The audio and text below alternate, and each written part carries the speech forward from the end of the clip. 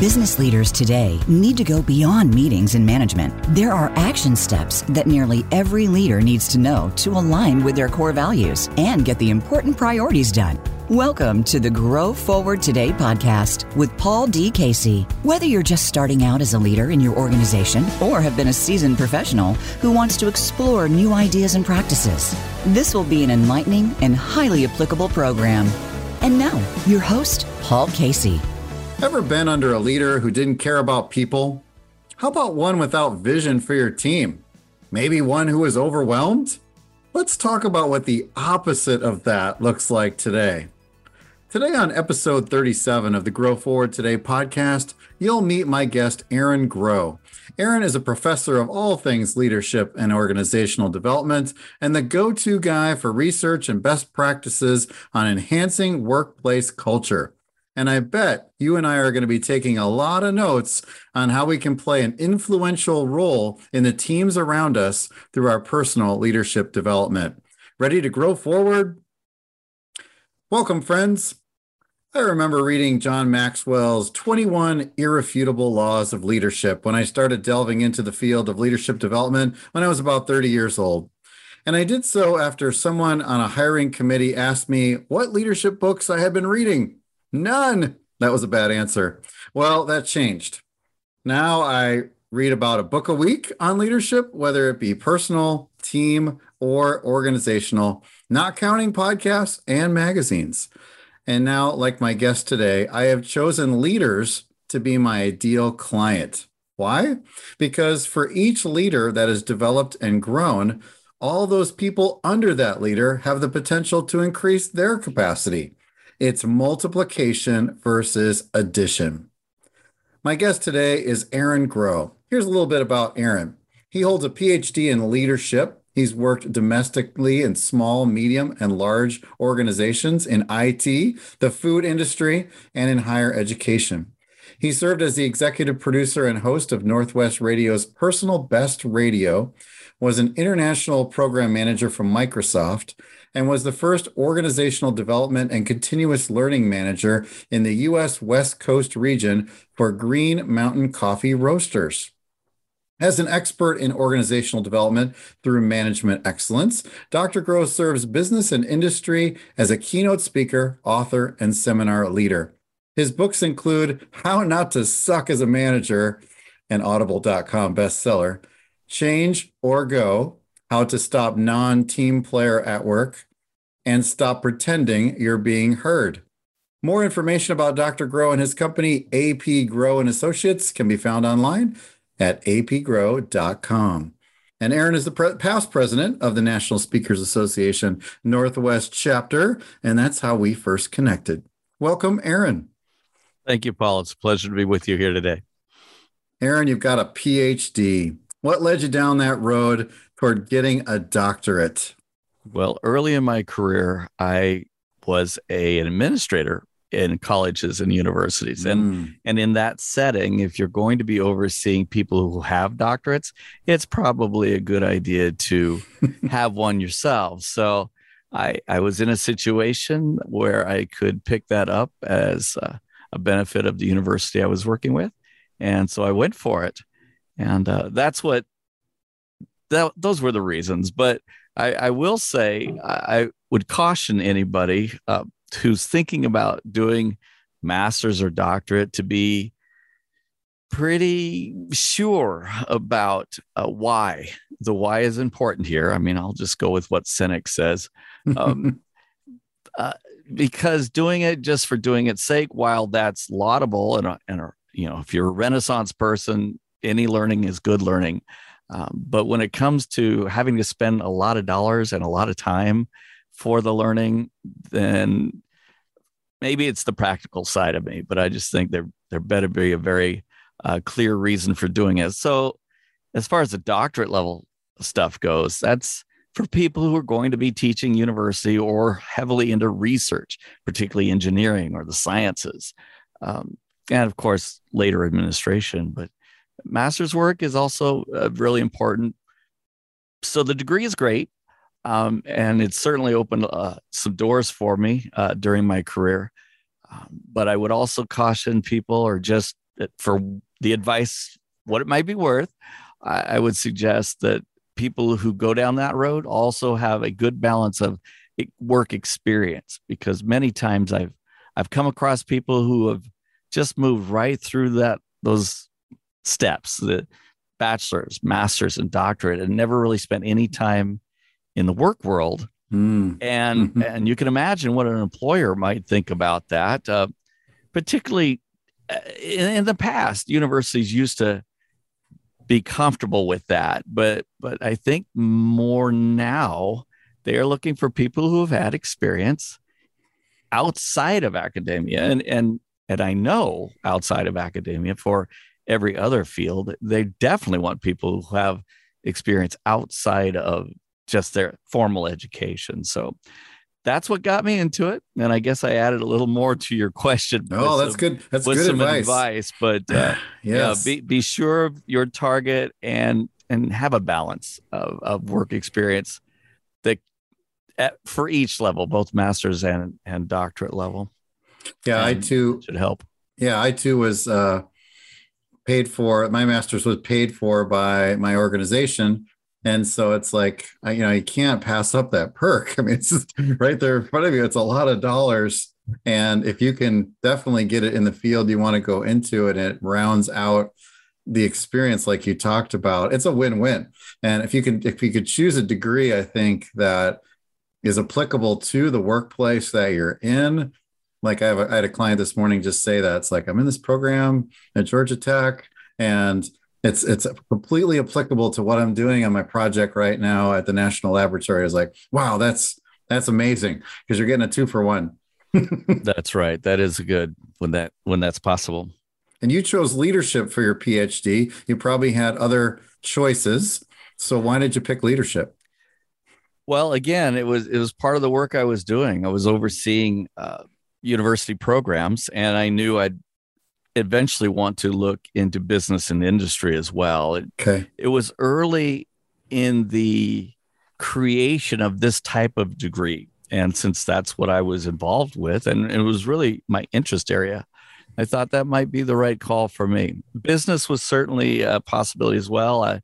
I've since picked up my MBA years later, like just recently. Nice. I picked that up. I could have done it back then, like 25 years ago, and maybe I should have. But as I work with many who have MBAs, I just felt it was important to earn that myself. But anyway, that's again, maybe a bit off of the question you'd asked. But yeah, it's opened doors, and I'm sure it would for others as well. But I just caution people, it's like taking advantage of that tax benefit. Like if you're having money taken out of your paycheck, and the company's willing to match it, then my goodness, you withhold as much as you possibly can to what they'll match. And yeah, for me, it was one of those benefits like you've mentioned.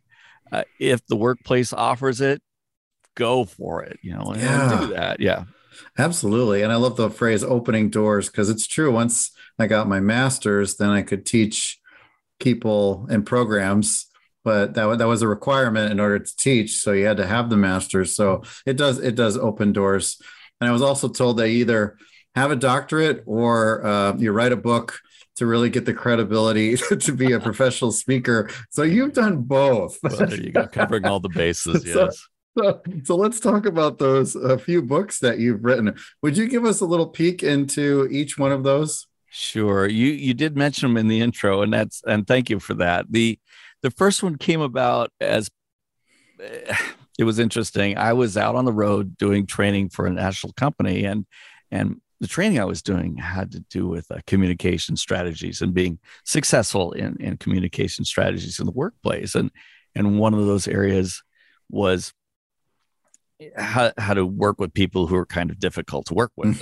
And every communication course has one of those. And then within that was a subsection. Well, what if the difficult person is the boss? And every city I ever presented in, and it didn't matter the size of the audience, there was always a reaction like, oh my gosh, I'm definitely going to take notes here. And I was just surprised. I thought my own experience, sometimes I had some bosses who weren't quite ready for leadership. And I just thought I was the unique one, but it turned out so not to be the case. So what I did is I started asking people to go to a website that I had created called hownottosuckasamanager.com. And the data I gathered from that, and I asked just one question for people. Of course, they wanted to tell me their stories and their experiences in the seminars, and that was fine. But I wanted to get a way to record that, and over time, hundreds of people had done this, and 5 themes came out of that, and those 5 themes ended up being the topics that we covered in that first book, How to Not Suck as a Manager. Wow! And so, to follow up with that, a few years later, questions kept coming in about one of those areas in particular, which was a good manager, a manager who doesn't suck, takes action when there are employees who really need a conversation or they need something to help them improve. And the title kind of speaks the strategy. It help them to change or find somewhere else to be, because there are just so many managers who'd rather avoid the difficult conversations. And I just, time and time again, I counsel leaders who are particularly new leaders. They think it's easier to ignore these things. And quite frankly, the more difficult thing, especially for other team members, is to ignore it. That the bigger cost, the more stress, the frustration is higher for those situations where it's ignored. So having the conversation, helping people improve or find somewhere else to be, that's an elaboration of one of the points in the first book. And so that's where Change or Go came from. And the third one touches on communication, which again was highlighted in the first book. Managers often think that just because they've said something means that it was heard or understood in the way that was intended. And so again, I did my best to choose a title that reflects the true intent of the book, was, stop pretending you're being heard and looking for ways to give leaders. And this one's actually quite applicable in personal life as well, but strategies for getting attention, ensuring it's understood as intended, helping people remember whatever's messaged out, what the important messages are in work and in life. And so those are the 3 books that we've got out so far. More coming, but we can talk about those some other time. Oh, that's a brilliant strategy. A website with one question. I'm totally stealing this idea, by the way. And then people share their stories and then group them around 5 themes, and then it became a book. That is brilliant. So the closest I came to that is I'm on an airplane before my first book, and I'm procrastinating writing it for years. It's in my head, my heart. And I tell the guy next to me strikes up a conversation on an airplane, blah, blah, blah. And I want to write a book. He's like, "Why haven't you written it?" Like, I know, I just need to write. He pulls out like the Delta napkin on the tray table, and he goes, so what's your book? And he draws this little web, and he puts the main premise of my book, the static cling principle, in the middle. And he's like, "So what do you want to talk about?" I'm like, "Well, like what attaches to your life that is good, mindsets and habits." Okay. And he draws a little arm off to it, and he puts that in a bubble, and he goes, "What else do you want to talk about?" I go, what do you not want to attach to your life? Because it's going to hurt you. And he puts another line. Basically, he gave the outline of my book on a Delta napkin on an airplane, and I came back, scheduled a retreat, and wrote it. Awesome. What a gift. What serendipitous experience that was. I know. Meet somebody at the airport or on the plane that would just help you through that procrastination, apparently. Yes. Yes. Good. It was a real gift. And now it's just amazing how helping people process something and getting them unstuck, which of course, then I was called to be a coach, and that's what I do for a living now. So it was nice to be the recipient of it as well. That's great. That is good. Well, you use video a lot to encourage others and communicate positive messages. I am one of your followers in social media. So, Arron, what's your social media strategy for influencing others? Well, influencing, I do my best to share strategies that I think can help. Time will tell how much influence it has, but But honestly, I found it being entertaining is one thing that helps get attention. And so I've also found that it's quite easy to highlight what not to do. And maybe that hails back to the title that I had come up with years ago. Here's what not to do. And so many people point at The Office as a television show, which highlights what not to do.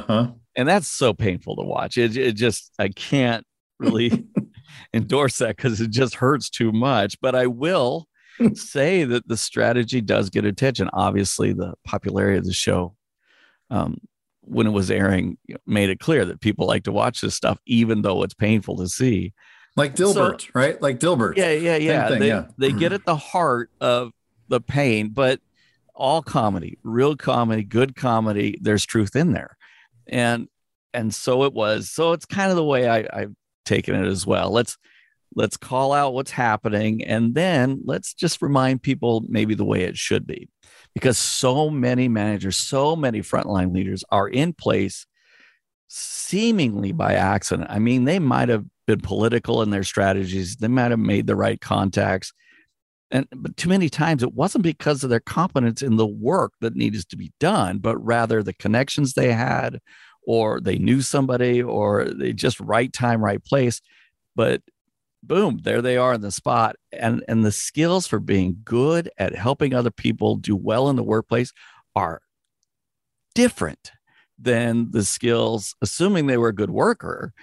It's different than those skills for those people who are working the frontline leaders, yes, the individual contributors, overseeing the individual contributors and helping them grow and develop and move forward in their own careers, different set of skills. And I just found that grabbing attention to point this out on a regular basis in a fun way that people can relate to seems to get more attention than when I listen, boys and girls, ladies and gentlemen, and go on for a dry minute or two about straight instruction. Technology today can tell me exactly when people stop watching, and they'll stop after about 5 seconds of that. So having fun with video and short messages seems to get more attention. That's the strategy I've seemed to have fallen into. Oh, love it. Love it. Let me take a rabbit trail. One of your answers there, you said the different skills of being a manager, a leader, supervisor versus being a frontline individual performer. What strategy or strategies would you suggest to someone being promoted from one of to one above, as I like to say, because they've been friends with their coworkers and now they're in a leadership position. Now there's a little bit of distance that might have to be established. And like you said, there's some different skills that you put in your tool belt in order to be successful at that. What couple things would you recommend? Well, that's a great question, because there are so many that find themselves in that situation. They were just one of the team members and it was all great. They could go out afterwards and have fun together. But once they're in that frontline leader situation, now overseeing the people they were previously just colleagues with, the dynamic does need to change. And in fact, that was one of the first articles I wrote outside of my own books. It was for Pizza Time Today. This was years ago, but the title was, friend or leader. And it can to some degree be both, but there definitely has to be a separation. One of the recommendations I would throw out is to don't lose that whatever personal connection they may have had with their team members as they were just one of the team members needs to stay intact. I did mention that the connection has to change some, but the care for the individual doesn't have to, and it shouldn't change. And it's I won't say tempting, but one can certainly get very heavily involved in the work of a frontline leader, reports and other meetings and responsibilities outside of the team. But there's three things I'll just, aside from maintaining that relationship, I would say that the three things they need to tend to the most would be making sure they keep good communication with their team members, that they are competent in the work that they need to do as a developer of the team members and of the work of managing, and that they care. And again, that kind of hails back to that first piece. So in all the research I've done, all the studies I've read, all the work I continue to hear about and see in the academic journals regarding management, I have yet to hear any idea about being a good leader that doesn't fall into one of those three categories: competence, communication, and care. Mm-hmm. So if they can master those with respect to the work that they have to do, they'll likely be quite okay. So good. Thank you. Why is being intentional about developing a healthy culture so important? What are the consequences if there is no intentionality there, and maybe some indicators that it truly is a healthy culture? Sure. I've always thought in terms of water with respect to questions like this.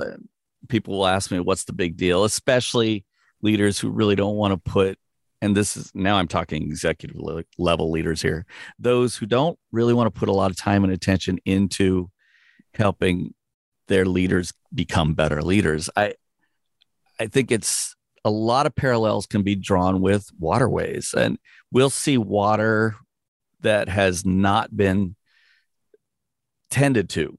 Quite frankly, bad stuff's been dumped into it. Nobody would want to get near it. It smells, it's slimy, icky, not so good. And we see some work environments that are like that.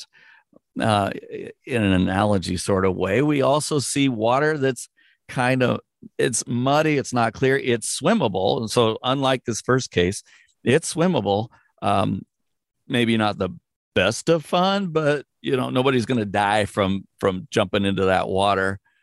And then the third possible way is really clear, like mountain fresh lake water or warm tropical waters, and beautiful. You want to be in that stuff. And I think workplaces often, they're going to be somewhere on that spectrum from the don't want to touch it to love to be in it all the time. And the thing that executives need to really spend some time thinking about is, what is the culture of their place like? Is it a place where there's high turnover and a place that people really don't want to be at? Now, while there may be corporate level policies and procedures and ideas, visions to say, we're going to have the best culture ever. Well, that's great at the executive level. I will always campaign for that. But if the team leads are running their own show, kind of not falling in line with this corporate ideal, and not paying attention to the communication, the competence, the care, to go back to that, then you get the kind of water nobody would want to touch. You get the kind of culture nobody wants to be at. And so we see it in high turnover. We see it in low morale. We see it in bad customer service. And these are the things that will happen when the water, as it were, is not good. You move it up a notch where you'll get some of that stuff happening and the bad stuff's not flowing in quite so much. This is, I think, most of people's work situations. It's okay. It's nobody's going to die from swimming in it. I go to work, I do my thing. They'll do enough to, maybe get that raise at the end of the new year, or maybe a promotion at some point. It's the retention is, the company is accepting of what it is. The morale is okay. Most of the managers are on board with the program, and they're sharing the information. They're competent themselves, and they care about the people. And that's where I see a lot of organizations landing, is somewhere between the really not so good and the really great. But of course, in the case of the clearest water, the most comfortable tropical waters to swim in, or that crystal clear mountain lake, fresh, that's the kind of work culture. If we were making the comparison here, that's where we're going to find the highest retention, the best customer service, which will always lead to better sales, higher profits, Uh, these are the natural, stronger brands. These are the natural consequences of tending to making sure that those who oversee others bring to the table the skills that will help create this culture. Again, the executive level folks can say and do all that they want to try to create this, but it really only happens in the organizations where the frontline leaders, the team leads, the managers take these things to heart and practice it. Because for the bulk of the employees in any organization, they're not going to be connecting with the CEOs on a day-to-day basis. Mm-mm. It's their immediate supervisor that will make or break their experience at the workplace, helping them and causing them to want to stay and provide more and do more and just be more productive. And that's going to help them personally, professionally, but also the organization. No, it's so good, Arron. Long-winded answer, but yeah, I think that's there's a lot of connections there. Yeah, let's take a quick break. You are listening to the Grow Forward Today podcast on the Voice America Business Channel. You can contact me at my website, growingforwardservices.net, and my guest, Arron Grow, at his website, apgrow.com. We'll be back after the break, continuing talking about culture and personal leadership and influence. Stick around. If you're a manager or supervisor trying to keep your team and yourself engaged, motivated, and accomplishing goals, then you want to check out Bullseye, Paul Casey's membership community for team leaders, coming alongside you to achieve confidence and success in leading your team. Within Bullseye, there are plug-and-play forms and tools, inspirational audios to pump you up, team player videos to play in staff meetings, icebreakers for your one-to-ones, and of course, interaction with Paul and other industry team leaders to chat about how to solve the problems you are wrestling with. Paul will bring on live experts once a month to answer your questions on their expertise, and he will ping you twice a week via text to encourage you in your pursuit of your goals. Finally, there is a resource for anyone who supervises others and wants to develop their potential. Check out Bullseye to find out more and subscribe today for the best rates there'll ever be at growingforwardservices.net. That's growingforwardservices.net.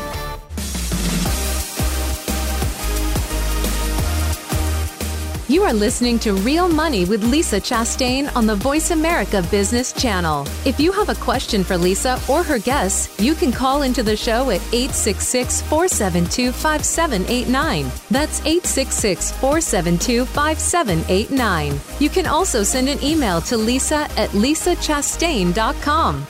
Now, let's get back to the show. Here is Lisa Chastain.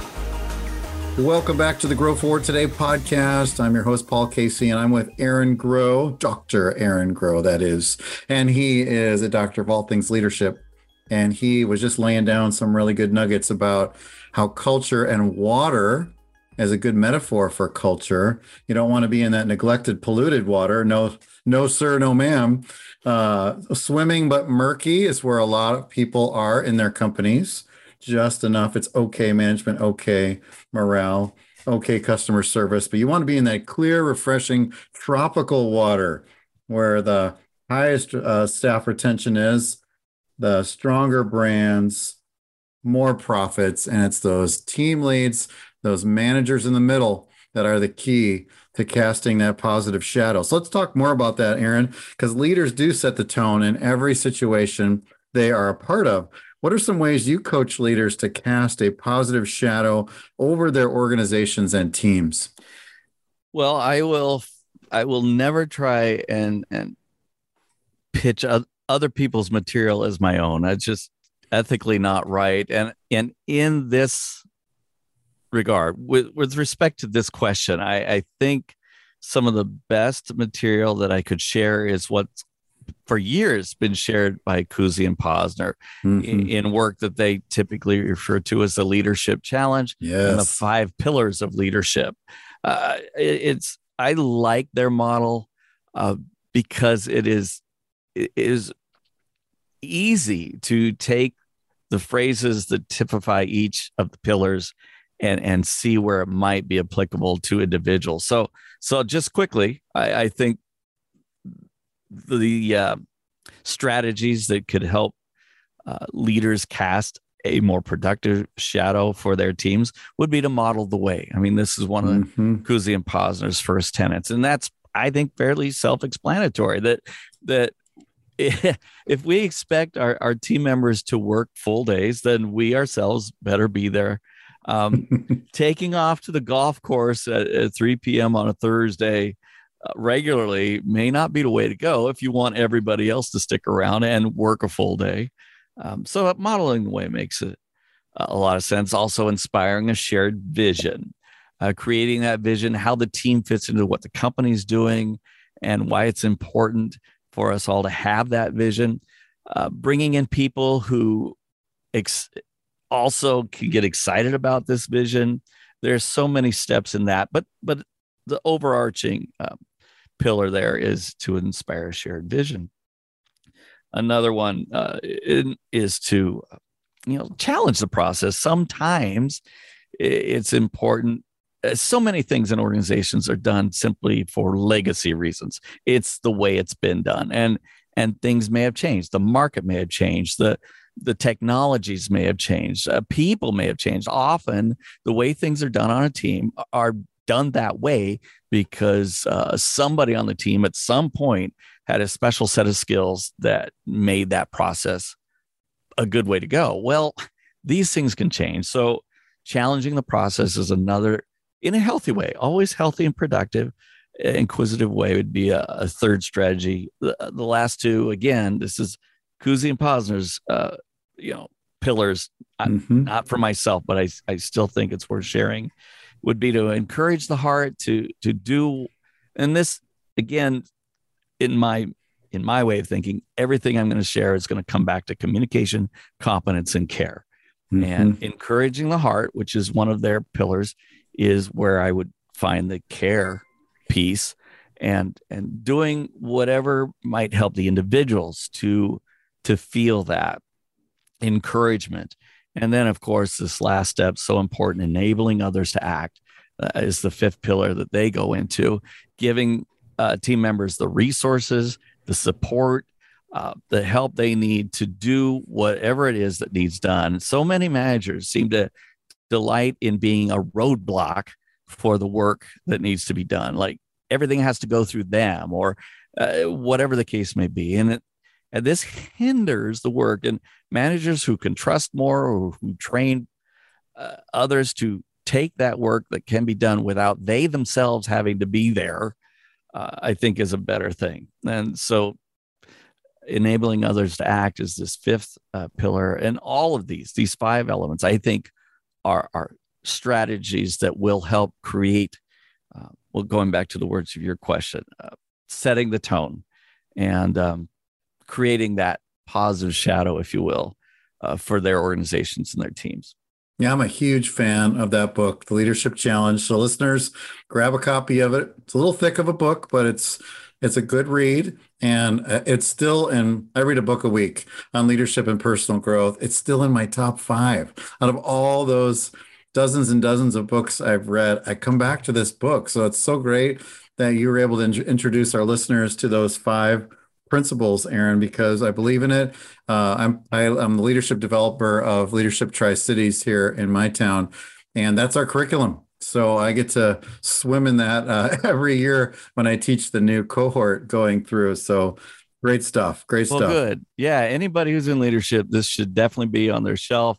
It's in its 6th or 7th edition, which tells you a little bit. The subtitle, How to Make Extraordinary Things Happen, I think it says it all. Those 2 things, plus our own endorsements for what they're worth, suggests that it is definitely a book worth having and knowledge worth retaining if you're going to be leading people. Truly. Well, Arron, we all want to be productive at work. So what's the correlation between leadership behaviors and organizational productivity? How do those 2 go together? They almost seem like separate things, but you put them together. Well, we've kind of touched on this already. Strategies that will help create a productive work culture naturally lead to more productive behaviors. when there is clear communication about what needs to be done, and that communication flows both ways, not just top down, that's going to help create a more productive organization. When there is competence, when the leader demonstrates their care for their position and their care for the work of the team, they're going to take some time to create whatever change in their own abilities has to happen so that they're competent in that position. And with competence comes respect. And when there's that respect, there's going to be, again, it just ups the level of productivity among team members. The communication also brings trust. That's the byproduct of that. And that care will bring loyalty, at least to some degree. I know people may move on for different reasons. That happens. Turnover is natural. Even in good work situations, people may need to move on, to move up. That happens. But if they are able to foster the good communication with team members, they make sure they're competent in the work that's being done, and they show that care, I think these three things will naturally bring, well, I mentioned already, a loyalty, a sense of trust, a sense of, I mentioned a third thing. I don't want to stutter, but each of these behaviors, the competence, communication, and care, brings an immediate and natural response from team members that will kind of want to keep them there longer, help them feel more productive, show a purpose. And if that feeling of connection isn't there, well, then it's time to have a different conversation. But at least the leader will have done what they need to do to demonstrate, here's what our goals are. Here's what our purposes are. And we're in this together. And as long as that's not just lip service, but in fact, actions that match those words, there's going to be some good things coming out of those organizations. Yeah, that reminds me of The Speed of Trust by Stephen Covey the Younger, where he talks about how through trust, through three C's, he says it probably different way with his 10 principles, but through those things, you actually move faster through your work. Teams actually get more done faster. There's literally speed in trust because you're not putting on emotional masks. You're not playing games. You're not posturing for position or playing the need to know basis game. And so I think that goes right in line with what you've said with your three C's for trust leading to productivity. It's everybody's job to create a culture, even though we've really been focusing on leaders a lot in this podcast. So whether it's a family or a workplace, right, we're all in teams or small groups of people. How would you say now, if we were to go down to the individual performer level, how do they contribute to culture development? This is a question worth exploring, and we could go all day on this because I think a lot of people who go to organizations day in and day out don't really see themselves as an influencer of the culture, but rather just a partaker of whatever the culture happens to be, which is not seeing the whole picture, because every individual will add something to the mix, right? The spices that are in ingredients in the kitchen and those cookbooks, there's a reason for each one of those spices or those ingredients, and they all play a role. And so too with individuals in organizations. And though it may not seem like this is the case, that certainly at the team level, it very much is. We have people who seem to like to, I don't want to get negative here, but there are those who seem to enjoy complaining. That seems to be their joy, is to find things to be negative about. And for whatever is that reason, rotten spice? Yeah, it's the salt instead of the sugar mistake there. Oh, crap. And yet it's regular. And I'll go back to, if a manager isn't ready to have a conversation about that, it's going to change the flavor of the whole team. So certainly it's easy to see how negative behaviors can influence teams in a negative way. But it is also true, though it may take longer to see, that those who bring a more optimistic view, a stronger work ethic, continuous learning, a desire for themselves, even if an organization doesn't have a situation where they might be able to take advantage of a formal learning being paid for through tuition benefits or things like that. There are so many ways that individuals can continue their own learning, whether it's through professional organizations like you mentioned, you and I meeting in the Professional Speakers Association and things of that nature, that whatever they can do to improve themselves is going to improve the team. And so maybe they're not doing it for that reason, but the results are going to be there nonetheless. And so it's just, people need to realize that I like my friend Mark Sanborn, a former president of the National Speakers Association, so we can bring his name into this conversation as well. He's written several books, but he likes to, from his earliest days of speaking, he'd like to say, everybody leads. Everybody leads. And the only question is, where are they leading other people? And yes, the number of people they're leading may differ, but we all have our immediate sphere of influence. And like you asked, what is it about home or about work that would make the difference? And it's these things. It's, what is our go-to behaviors or our go-to thoughts, which then lead to the behaviors?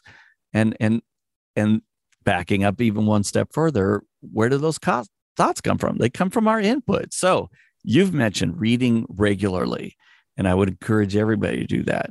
Reading the stuff, watching the stuff, listening to the stuff that can put people in a more positive frame of mind to have a more positive influence around others. And these are the people who are going to get the opportunities.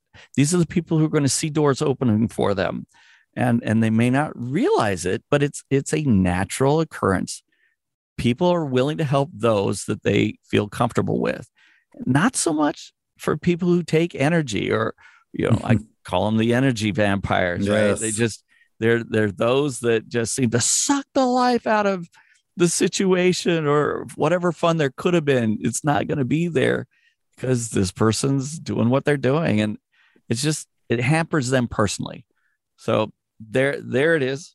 For what it's worth, I think people can be individual contributors to either the betterment of a culture or the detriment of a culture. And so folks have to ask themselves, where are they in that spectrum? Where are they fitting? I think any day is a good day to show off their best self. I'll go with one quote. I know we got other questions we probably want to get to, but I love what I heard John Travolta say one time in an interview. And this has to be true because I heard it on Oprah. So here it was. He was asked a similar question. How do you go about your work? What is the attitude you bring as you move forward? And his mother, who was also in the entertainment business, he shared this. He said, my mom always told me, John, when you're out, you're on. Just keep that in mind. When you're out of the house, you are on the stage, so to speak. And I think other people need a reminder of that. Everybody leads. The question is, where are we leading others? And if it's a positive, helpful path, it'll open doors for us. It'll certainly help the organizations we're with. And if it's not, well, then the opposite result's going to happen. Yeah, and another great metaphor they use with the spices metaphor, how they enhance the flavor of a recipe, and your spice, your strengths enhance the flavor of your team.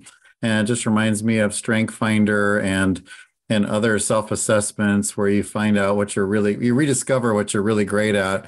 And, if you weren't there, there would be a hole on the team. So everybody's been hired for a certain purpose, or we wouldn't need you.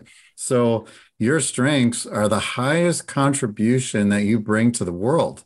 And so you've got to put your spices in the recipe, or else it's going to be a little bland without you. So that's a great metaphor. I love it.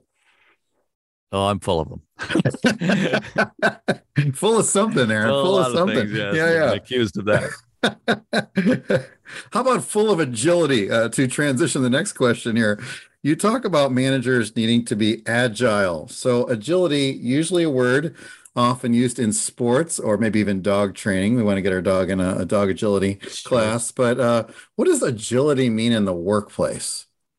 Well, generally accepted definition for this is the ability to adopt and or to adapt. And again, alluded to it earlier, things in the market can change, whether it's a want or a need for a certain product or service, whether it's the market conditions themselves, what the economy is doing, what are the members of our team like now as opposed to in the past, and so many different internal and external factors can influence a need for change or a need to adapt. So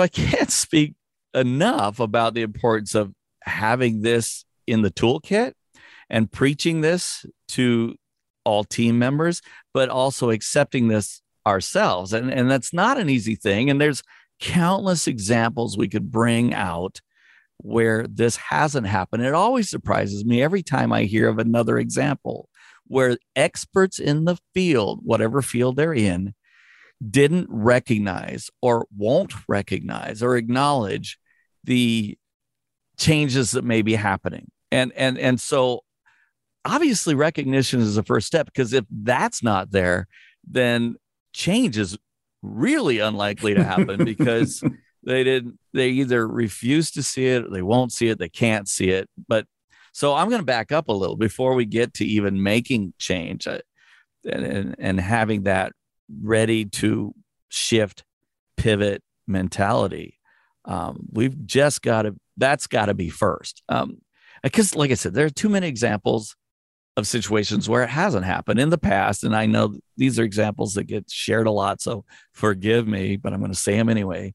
When Bill Gates went to IBM and IBM said, I don't think we really need this technology. You do your thing, we'll do ours. Well, and of course, IBM is still a successful company, but how different would things have been for them if they might have listened to Paul Allen and Bill Gates when they first took their technology ideas to them? A missed opportunity. Again, Forgive me, Kodak. I know you're still a company and you're doing well, but one of their engineers took this concept of digital imaging to the executives a decade before digital cameras were released. And their attitude was, we're into film and that's our thing, so we're going to keep that. Many music producers in London ignored the Beatles.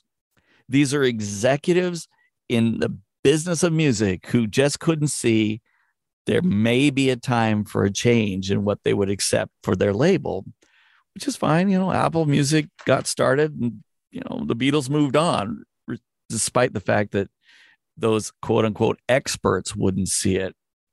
And even major retailers today have been schooled in a need to stay agile. Other businesses are popping up all around them.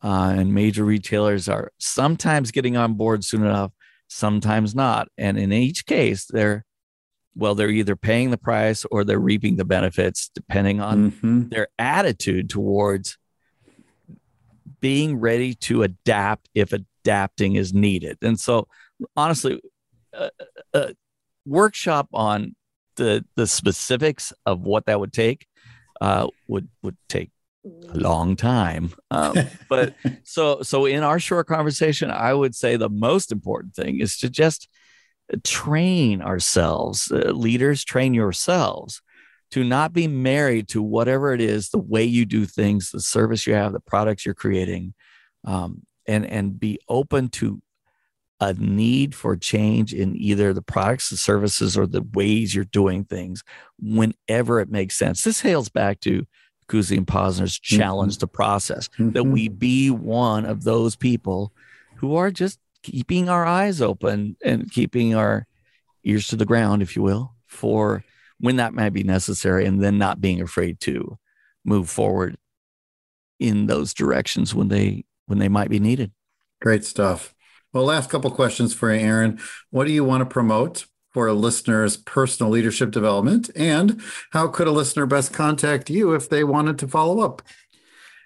Well, thanks for asking that. I am the COVID did a lot of things to a lot of people, and in our business of being a keynote speaker for organizations, being a trainer, and working with others directly, live in person. A lot of people in our profession decided to hang it up. I mean, they did not want to pivot. They did not. They had a very productive career. Some of them since the 70s or 80s, and that's 50 years in. So that gotta love them.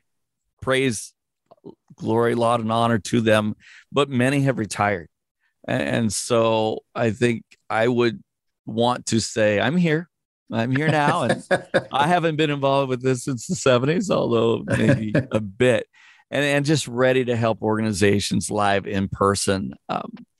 Video, I use music, I use magic, I use poetry. It's only some of that comes across on the internet, so I'm ready to jump on some planes and visit people in person at their conferences and trainings, whatever they're doing along those lines, either with the associations or the in-house company situations. And the easiest way to get in touch with me would simply be to go to my website, as you mentioned, apgrow.com, and click the contact page. My cell number is there. I'm not so big yet that I won't take my own calls. Me either. Which is okay. But certainly an email is always doable. apgrow@apgrow.com as well. Thank you so much, Arron, for all the value added to us today. Keep growing forward, and I know you're going to keep adding value all over the country and through your social media. Thank you, Paul. It was a pleasure conversing with you today.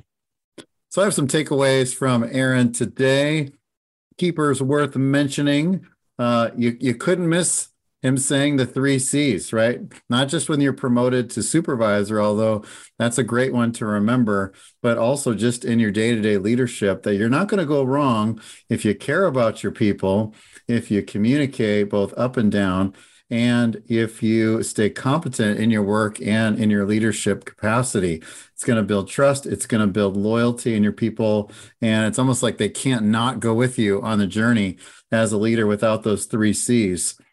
I loved his talk about the spices being enhancing the flavor of your team. So lighting up your strengths and your contribution. You're leading whether you like it or not. You just are. People are looking to you. So where are you leading? And what are your go-to behaviors? Hopefully you're leading it in the areas of not being an energy vampire, but being an energy giver.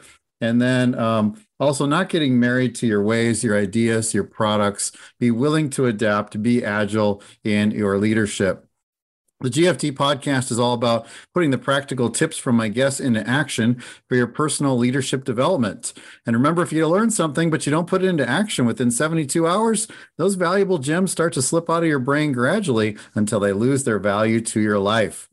My first book, The Static Cling Principle, is a quick read about how what you attach to your life will alter your future. Go on over to my website, growingforwardservices.net, buy a copy today, or any of my 5 books on personal and team leadership. Thank you for listening to episode 37. Please spread the word about this podcast to those in your circle of influence who are hungry to grow forward in their lives. Remember, you must lead yourself well before you can lead your team well. And until next week, keep growing forward. Thank you for tuning in for this episode of Grow Forward Today. Remember to visit Paul's website for more tools that you can use at growingforwardservices.net. Join us again for another edition very soon on the Voice America Business Channel.